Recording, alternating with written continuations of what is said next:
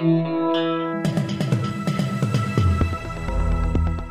listening to Errol Parker and Clancy Overall, editors of the Batuta Advocate, on Desert Rock FM. Welcome back to the Batuta Advocate radio show, recording live here from the Diamantina Shire. You've got myself, Clancy Overall, flanked by the Eternal Cadet, Wendell Hussey. How are you, Wendell? Yeah, good, mate, good. Always happy to be here as the Eternal Cadet. That's what you got to do, I think. So, yeah, good to be with you and excited to talk to today's guest. Done plenty, done all sorts, so... Yeah, no, he's someone we've had our eye on for a while and someone we share a lot of mutual friends with. Obviously, as a South Sydney lad, he can't be out here with us, so he's zooming in, and sound quality sounds good. They must have got the NBN there in Maroubra. Thank you for joining us today, Macario De Souza, Kid Mac, some might know him as.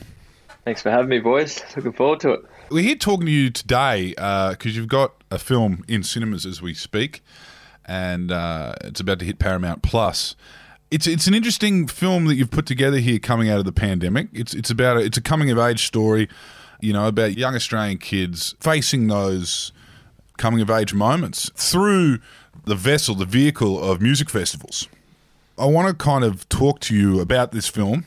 I want to talk to you about how friendship and these themes kind of weave in between all the work you've done over the years.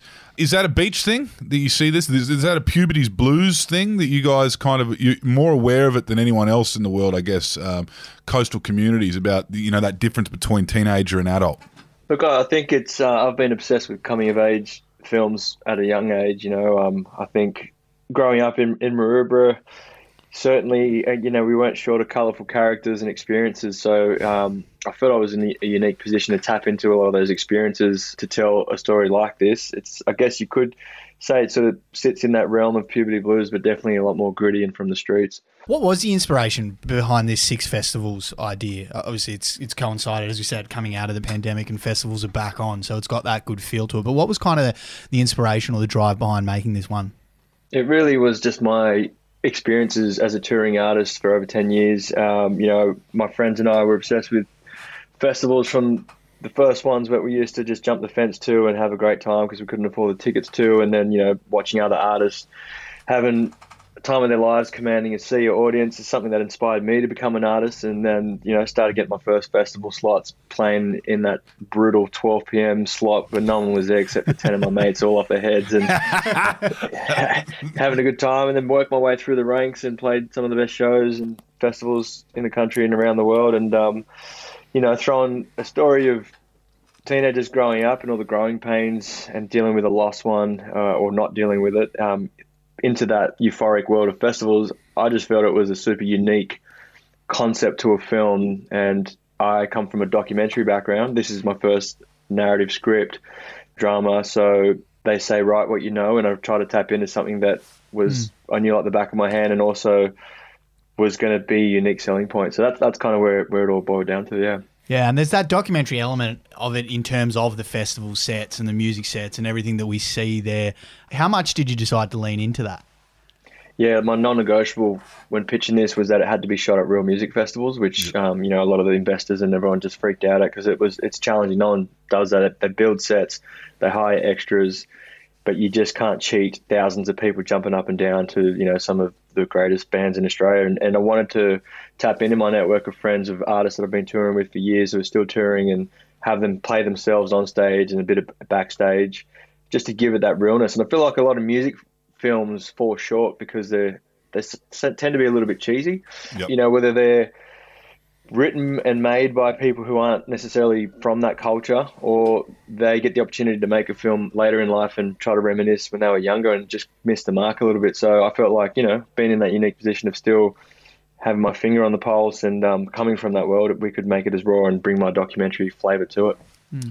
As a filmmaker, as a documentary maker, Mac, you, as you said, you've got a unique finger on the pulse for music, and, you know, from your authentic experiences in that world. But just in general, I guess your upbringing and, you know, the community you come out of gives you a good insight into a vaster kind of net of Australia compared to most filmmakers, particularly. You know, Maroubra is a multicultural kind of area. It has an element that reminds you a lot of the western suburbs, and you've got that multiculturalism and egalitarianism, but you're also close enough to the city, and you're technically in the eastern suburbs, so you get to see a bit of the wealth as well of Sydney City. Do you find that when you're having these discussions with people in the industry that actually sometimes you've got to remind yourself that you know this world better than a lot of people sitting in offices that are kind of trying to put something together that people will like?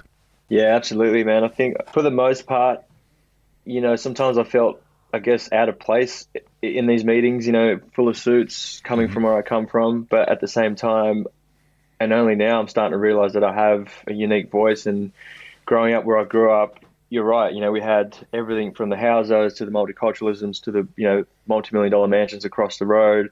We had the influence of like the urban sort of cityscape and a lot of bikey influence. And then we had the beach culture. And it was just this crazy melting pot that is pretty unique to Australia, and not many other places, in Australia has that. So growing up, we didn't know any better, but looking back, it's like it's a filmmaker's dream to have grown up in that, with so many inspirational kind of experiences and wild stories and characters. But I think there is a bit of a shift in the industry where the suits and understanding that these voices, they're a great representation of subcultures in Australia, and they need to be supported and be treated as the expert to bring those stories to life. Because if you think about Australian cinema, there's been a lot of typical white bread privileged type stories for so long, and just like hip hop in Australia, things are shifting. We never had. It was always like they called it barbecue rap for years, where it was a lot of Anglo guys just rapping. And nowadays, in the last, I'd say 6 years or so, there's been this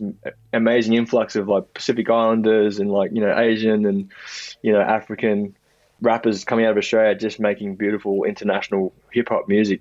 I think the same thing's happening in the film scene now, where they're allowing us more textured skin type, like roughies from, stranger parts of the world to tell our stories. But yeah, it's exciting. Sydney has always known Maroubra, I guess. Anyone from New South Wales have known Maroubra. It's always beautiful beach with a rougher edge to it. Some people love that, and some people steer clear of that. You, though, in your work and in the documentary you put together, Bra Boys, you took that to, Maroubra became a household name.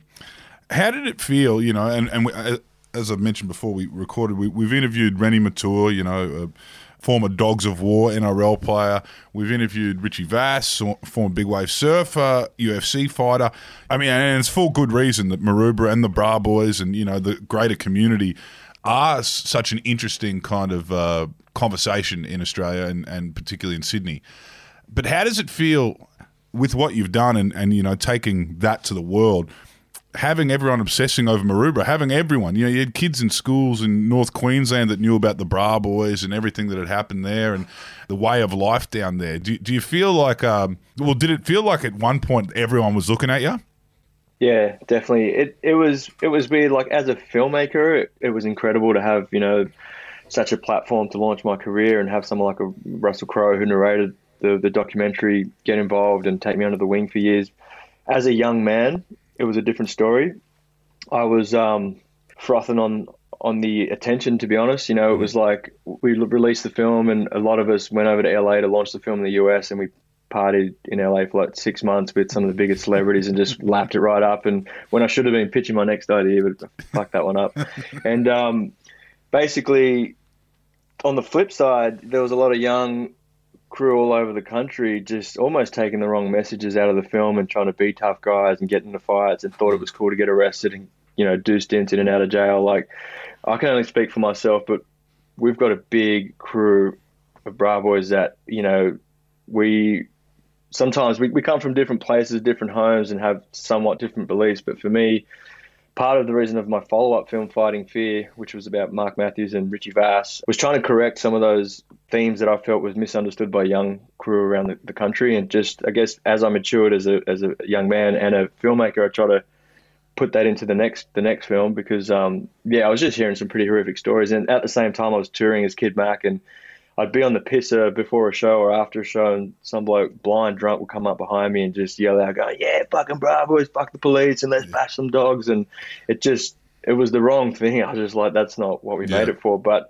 all in all, man, it was a global sensation, and for that, I'm definitely grateful. Yeah, you're right in the sense that a lot of people kind of squeezed the fruit that was your documentary and started to really enjoy the pulp. The idea that, you know, postcode tattoos in coastal towns, even coastal towns that aren't hard, by the way. Port Macquarie, you have no business, anyone from Port Macquarie getting Old English postcode tats. And then, of course, you get the River Boys in Home and Away, and you get like, you have this serious thread in Australian culture where, I mean, what you did do was identify something that happens in beach communities and whether or not it ramped up after you guys gave it a voice or not. That's for those towns to point the finger at that. But I want to know, what is in the water in Maroubra? What's going on? I mean, I look at the Bra Boys and I look at, you know, predominantly Housing Commission kids, all from different walks of life, all with different last names, you know, from De Souza to Vasilik, you know, to Matua, to all kinds of names. Abaddon. What is it, do you think, that kind of sent you guys outside of the beach? Be that through sport or through film or through, you know, anything. There'd be well-known Bra Boys that actually don't even do anything. Just people know them around Sydney. Yeah, look, I think it was the culture in the community that stemmed back from, you know, the 70s of the surf culture, and that really was a culture of out-fight, out-root, out-party your mate, and that sort of just escalated and got implemented into all avenues of life. And for me personally, my best mates in my generation, like Rennie and Mark and Rich, you know, we had, say, Kobe Abaddon, Sonny Abaddon, Joe Abaddon, those the Abaddon brothers, particularly Kobe. You know, he really made a name for himself in the big wave surfing and made a career out of it. And we saw how he lived his life, and he'd just be away for 10 months of the year on surfing contests and whatnot, come back. And that was kind of nice to see that you could, you know, make something out of something. And from where we came from, everyone came from no money, came from very humble beginnings. And, you know, just seeing our parents struggle to keep the lights on, those kind of things just, I guess, feed into that want and that drive to, like, get out of the hood, stay out of the hood, you know. And that could either end up in a way that was negative if you didn't channel it right, or, you know, there was this friendly competition. Like Rennie would make it to first grade, John Sutton, you know, would lift the trophy for the bunnies, and when Richie cracked it into the UFC, these are all things that, like, are within your immediate best friend circle, and only, like, pushes you to want to excel. So there was this element of, like, friendly competition and constant support. So I think a combination of all those things just got us to where we are, and a few of us have made the most of it. Huge sporting and surfing element to it. I wanted to know how your journey into filmmaking started, you know, all the way back to the start. How did you fall in love with wanting to make documentaries, make films, to document stuff? Probably because I was a shit surfer compared to my mates.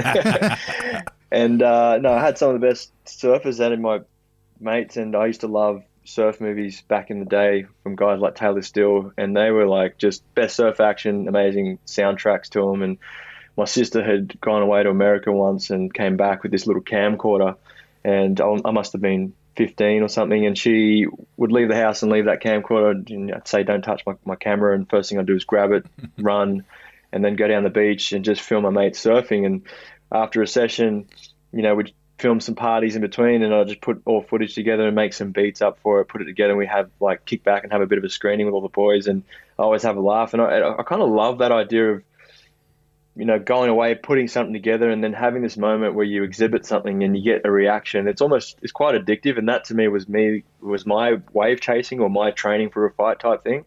And I was always creative, and I guess I felt like I finally found my little outlet. So that's kind of where it started, and then just kept taking a camera everywhere with me, learning the craft of editing.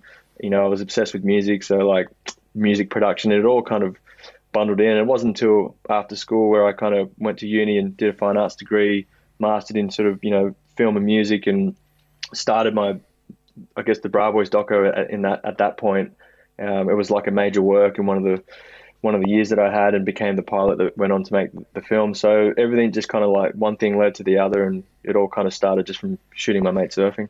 Fair enough. How did you balance those two worlds, from Bra Boys to fine arts degree at university? What was it like walking between those two while that was happening? Did everyone back you? My close mates did. I think I was a little bit against the grain of your stock standard, bra boy on paper, I guess. And luckily, I had a staunch older sister, two older sisters. My elder sister, Glenda, in particular, would always push me into going to uni, getting a degree, regardless of anything else I was doing. So I kind of listened to her a lot, which was a great voice to have. I think I was, at that time, the first bra boy to get a degree, and since then we've had a whole bunch, which is great. I hated uni at the start. I thought, fuck, this is whack. I shouldn't, I should be surfing. I should be with the boys. And that mentality was everything that I try and tell young people to avoid now, because it was so easy to just follow the pack and do your own, just stay with the crew. But I stuck to it and, never really gelled with a lot of the people at uni. We were just different walks of life. But I guess, now that I'm starting to find my own little crew and units with the world of filmmaking, and I tend to connect more with other filmmakers who come from a similar background to me and telling similar stories. When we were interviewing Richie Vass, one of the questions we asked him was, how come everyone in Maroubra knows how to punch on more so than, any other beach town? And it was of an anecdote. I remember first time in King's Cross, seeing all the different, walks of life down there, all the different kind of tough guys and party guys. And I remember seeing a big group of Maroubra lads in a pub thinking, actually, there's a presence here. These guys aren't dressed like gangsters. They're dressed like surfies. But for whatever reason, there was a feeling that actually these guys were probably some of the most rough and ready in the entire precinct of King's Cross. We asked Richie Vass that question, and he actually put it down to the Brazilians arriving in Maroubra and bringing with them, the Brazilian boxing gyms and that kind of stuff, and how the multiculturalism really kind of forged a greater identity, a greater kind of monoculture within the multiculturalism. Did you find that in your day-to-day? And do you find that with that brand, Bra Boys, Rennie said to us as well, some people have their own idea about what that is. But do you find, you guys have the opportunity to take all of these different cultures with you, be that to become an incredible street fighter or an incredible filmmaker? Yeah, I think Richie probably nailed it on the head. I think pre the Brazilians landing in Maroubra, we had a lot of incredible professional boxers, some of the older boys, Ronnie Reardon, Nate Rogers. There's a lot of, when we were young, we used to always go to Kobe's grandma's backyard and hit the pads, and it doesn't matter how big or small or terrible of a fighter you were, you always got paired up with someone and you had to spar in front of everyone. And that was a bit of a coming of age thing where one day you just get belted and it just make you want to go back and try and show that you're improving. And I think there was this looseness of just brawlers and street fighters and whatnot, and I think when the Brazilians did come in, that whole jiu-jitsu thing, they sort of put parameters to that machoism and put a bit of a routine and a structure to it, where all of a sudden these brawlers became quietly confident guys who knew they could handle most situations, so there was no need to be overly aggressive unless things came to us, sort of thing. So yeah. I think there was that, and I think a lot of that teaches you to be a man, just having that confidence to know that you can handle yourself in situations is probably pretty important growing up, particularly in areas like Maroubra. Mm-hmm. But I don't know. I just think that also starts to then play out in whatever avenue that you're into, particularly me in the creative world. It's a whole world away, but it's just how we were raised, I guess. I want to talk about your family's story in Maroubra. Were you part of that wave? I think my parents were part of the earlier South American influx in the 70s. Yep. There was a lot of South Americans coming around that time, and they all wanted to be in and around the coast. My parents, so funny how immigrants think there's an opportunity to buy a cheap, old, a street away from the water because all the other South Americans are there, and they chose there. And, just years later, you'd go to find out what they missed out on. But that's what happened. Yeah, I mean, every family's got that story. Yeah. I think it's, the idea of it just wanting to remain within your community while transitioning into a whole new culture. And then, the Brazilians that came later, it was nice to see because I hadn't really seen my own kind in Maroubra for years, and it wasn't until I think the boys started coming through in the 90s. Mm-hmm. And it was nice to see because it just meant I felt a little more kind of less in no man's land and more a part of like this beautiful kind of crossbreed of cultures in Maroubra. Now, we go back to you finally put a camera on this thing, Maroubra, Bra Boys. You showcase it as a major work at university. Where did Russell Crowe come into the mix?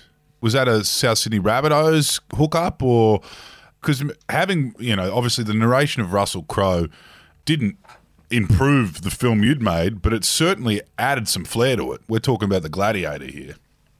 Yeah, absolutely. It was the same time that Russell Crowe, Peter Holmescourt were taking over the South Sydney Rabbitohs when we were towards the back end of finishing the film. John Sutton was cracking it in the first grade, and via Sut, Russell had heard about the Bra Boys documentary. I think he'd seen maybe an Australian story on the Abbotons and was interested, and via Sut tried to reach out, and there was a couple of phone calls that we copped from Russell, and we thought it was one of the older boys pranking us, so we'd always hang up. And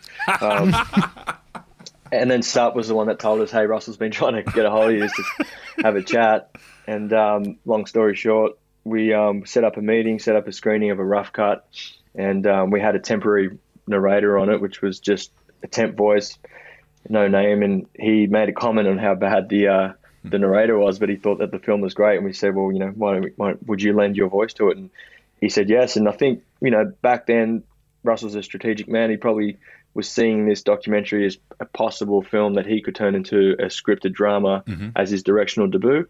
Russell, coming from, those humble working class beginnings as well, was looking for something that was gritty and, in tone with what he's all about. And coming from that South Sydney world, it all sort of made sense.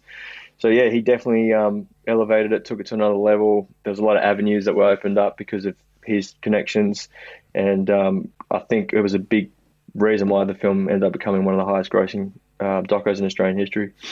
I mean, I'll always remember the green and red Armani suits that he took the Rabbitohs to the premiere in on the red carpet. That was, that might even been the first time an NRL team went to a premiere of anything. Yeah, you're just always thinking outside the box. A whole bus just pulled up in the middle of Market Street, State Theatre in the city. Whole squad got out, Armani suits, red and green, and it definitely it made a splash. That's for sure. He knows how to make a splash when he wants to. So then you've got that under your belt. Incredible debut.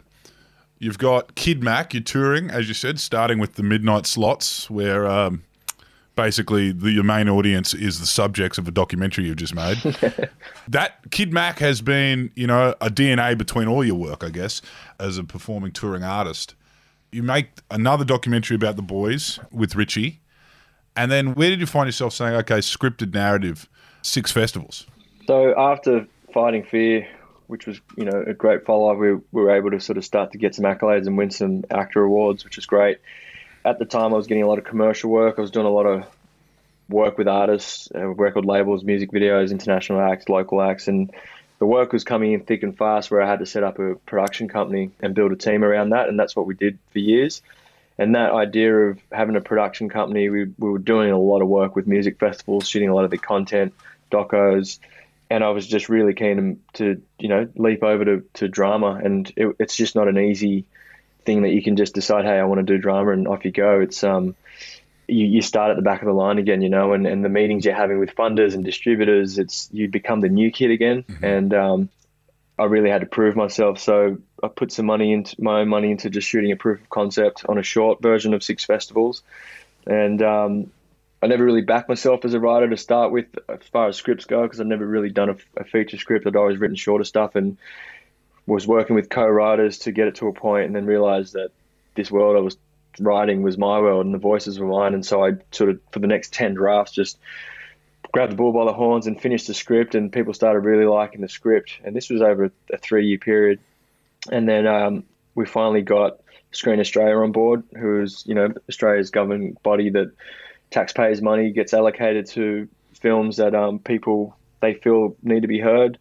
And we got a $500,000 grant from Screen Australia, which then triggered a lot of other state agencies to pique their interest and see what this was all about. We got a record label on board in Sony Music who wanted to utilise some of their roster on our film. Of course. The festivals were excited. And then the final piece of the puzzle was Paramount Plus. Obviously, we had stoppages of like bushfires, floods, and then the pandemic, which, as painful as they were, the silver lining was it slowed things down and allowed more people to wait, catch up, and hear about this project. And Paramount Plus was one of those. So I went in and pitched to Paramount Plus. You know, it was barely 20 minutes into my pitch, and we'd done a deal there and then, and they were psyched on it. They wanted the global rights, which was amazing. It just meant that everyone was actually we're going to have a proper budget to make this film, and we got into production 2020, but pandemic slowed us down. So it's been a couple of years of a hard slog.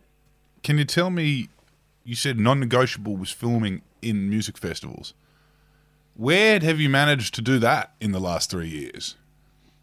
Yeah, it's a tricky one, man. It was like, we were 2019, we were ready to shoot, and at the time we had a couple of festival partners that just had to get dropped because the government in New South Wales were waging war against drugs. There was a few ODs happening at festivals that essentially was making it hard for festivals to run. They would making them have extra police presence and all sorts of parameters that just meant they couldn't run anymore. So then 2019 we went to shoot Lost Paradise, and then that was cancelled because of the bushfires. And then we had a replacement a couple of months later that was flooded, it was cancelled. And then the pandemic hit, so we had lockdowns. And it just seemed like this film wasn't going to get made. And then there's a couple of Queensland festivals that looked like they were going to run in between a couple of the lockdowns. So it just meant trying to look at different locations to get our festival stuff first. So it really was just finding little pockets where, festivals were running, grabbing that content first, and then trying to work out the rest of the puzzle later. What a process. I just wanted to ask about the actors and actresses you've got in here. How involved were you in finding these guys? Because I notice some of them come from festival areas. Yaz, who plays Summer, from Byron Bay, and then we've got Razzie King, who plays Maxie, born in Mullum. They're all familiar, like a lot of these names with that kind of culture. Were you involved in the casting? Absolutely, because this was my baby. I kind of was, super hands-on, almost micromanaging, and I've got pretty intense OCD that this was next level when it came to casting. So I casted Rasmus King first. I found him through our surfing network. Someone had told me about him. I wanted to cast Maxie and Kane, two brothers in the film, as real brothers in real life. And Rasmus has got an older brother, Caius, both professional surfers, never acted before, but had amazing, hilarious, charming content on their Instagram that I thought they had the spark. They definitely had that star quality. And after working with them closely, knew that I could get what I needed out of those guys, and then built the rest of the cast around them through our casting agent. They found me Yasmin, who plays Summer, incredible singer. She had this quirk about her that was very similar to Summer in my mind. And then James was played by a kid called Rory Potter, who had been in the Dressmaker and does a lot of theatre and was just a real likeable, warm dude. And then lastly, we had Gayala Bales from Brisbane, who's an incredible Indigenous poet, activist, model. I tried so many different Marlies for that role, and for whatever reason they fell through, didn't feel right. And at the 11th hour, I'd seen, I think it was an Australian Story on Quaden, her brother Quaden, and saw her interview, and she just popped on screen. She was super eloquent, and when I researched her, I saw that she was a poet. She was great with words. She's clearly connected to that urban culture, and the role is an up-and-coming female rapper. And after talking to her a few times, I knew she had that star quality too. And she was probably the fastest learner out of everyone. I'd write songs for her. Within 2 hours, she'd have them down. The next day, she'd have them perfected. And the day after that, she had to perform them in front of thousands of people at a real festival. So, she was quick, and she's got a massive future ahead of her. Caius, on the other hand, not on the other hand, but I should say, he was the furthest removed from his personality. He played like this Eshe lad, kind of drug-dealing fuckwit brother, who also surfed, again, pulling from characters from Aruba. And it's fun. I feel like you might have met him before. Yeah. Well, it's funny, after the premiere, a lot of my mates, the boys came up to me and just go, "Mate, Kane, that character is so on point. Like, he just felt like one of the boys down the beach, And so he's such a lovely dude and real lovely to his brother, and he was the furthest progressed from his real personality. So I think that balance of where they all came from and what they brought was cool, because it wasn't all polished, glossy actors who had, trained and not understanding of this world. But you had the brothers who were also, rough around the edges, grew up in the surf community. So I just wanted that roughness as well, and not too polished. That must be exciting for you as well. Obviously, it's your debut for a big drama thing like this, but giving all of these kids a start and helping them build up their careers, that must be an exciting part of it too. Yeah, I reckon, man. I've always been frothing on, just scoping out talent, whether it's in music, whether it's, in acting. I tend to take a bit of pride in that. And these kids have, I should say, young people have such a big future ahead of them. And yeah, I reckon like Ras, for example, we know he's done 2 films in the same time. Both are coming out in the cinemas this month. The other film is called Bosch and Rocket with Luke Hemsworth and Isabel Lucas. And I just think he's the next little Heath Ledger in the making. And to be a part of the start of these guys' careers, to see where they go to, it's part of it. It's exciting, man. I can't wait to see what they do. I mean, in your field, there's a lot of time spent in front of a camera or behind a camera, and a lot of time spent in front of a screen, you know? So much of that is done in dark rooms. How do you now transition into, you know, this new kind of responsibility and this new kind of role you play? Once upon a time, you were the documenter, you know, you were transcribing and you were capturing something and then delivering it without getting too involved in what's going on in front of the camera. Now you're actually moving into the role of kind of man management, you know, almost coaching. How do you go with, you know, particularly young kids with their own shit going on? Who knows what's going on in their lives? I know the kids. I know you didn't like to use the word kids before, but I looked back to Splendor in the Grass and I was thinking these kids have had a rough couple years. You know, their formative years are spent in, you know, they missed out on schoolies, they missed out on their school formals, they missed out on all this shit. So the kids right now, be it those ones that were sloshing in the mud at Splendor in the Grass, or was it those ones that you had, you know, on set, have had very different kind of crucial formative years than what any of us can remember. How was it, you know, not only these actors you've got coming into this world of being on screen, but they're also coming out of this bizarre couple of years? Yeah, it's funny you say that. There's been a certain generation who have missed out on music festivals completely for the last 3 or 4 years. These kids were a part of that generation, so they were experiencing festivals for the first time while we were shooting the film. So half the time it was hard to keep their focus and attention because they were just, you know, wide-eyed and starry-eyed with meeting all the artists and just getting in the mosh and just loving it. But man, they're so professional and switched on that they you know, got the job done. And then any time we sort of wrapped for the day, you'd have to just be careful because you'd lose them in the crowd and they just want to go and party. So, but I don't know. I think for me, I've had some great mentors in my life, and I've just pinched, you know, different traits from those mentors that have worked well with me when I was young and try to implement that with younger kids that I work with. I think mentors and mentorship is such an important part of growing up. And I think, you know, for those who have lived interesting lives like most of us, I think it's only fair to give back and teach them the ways that, or right from wrong, or at least show them the opportunities that you wish you had. Well, we look forward to it, mate. 6 festivals, as we said, in cinemas now and soon to land on Paramount Plus. Congratulations, Mac. Sounds like you've had a bit of fun. Fairly stressful time, but a fairly fun time putting this all together. And we hope to hear more from you and see more from you. Excited to see what's next. Thanks, boys. Appreciate you having me. It's been fun.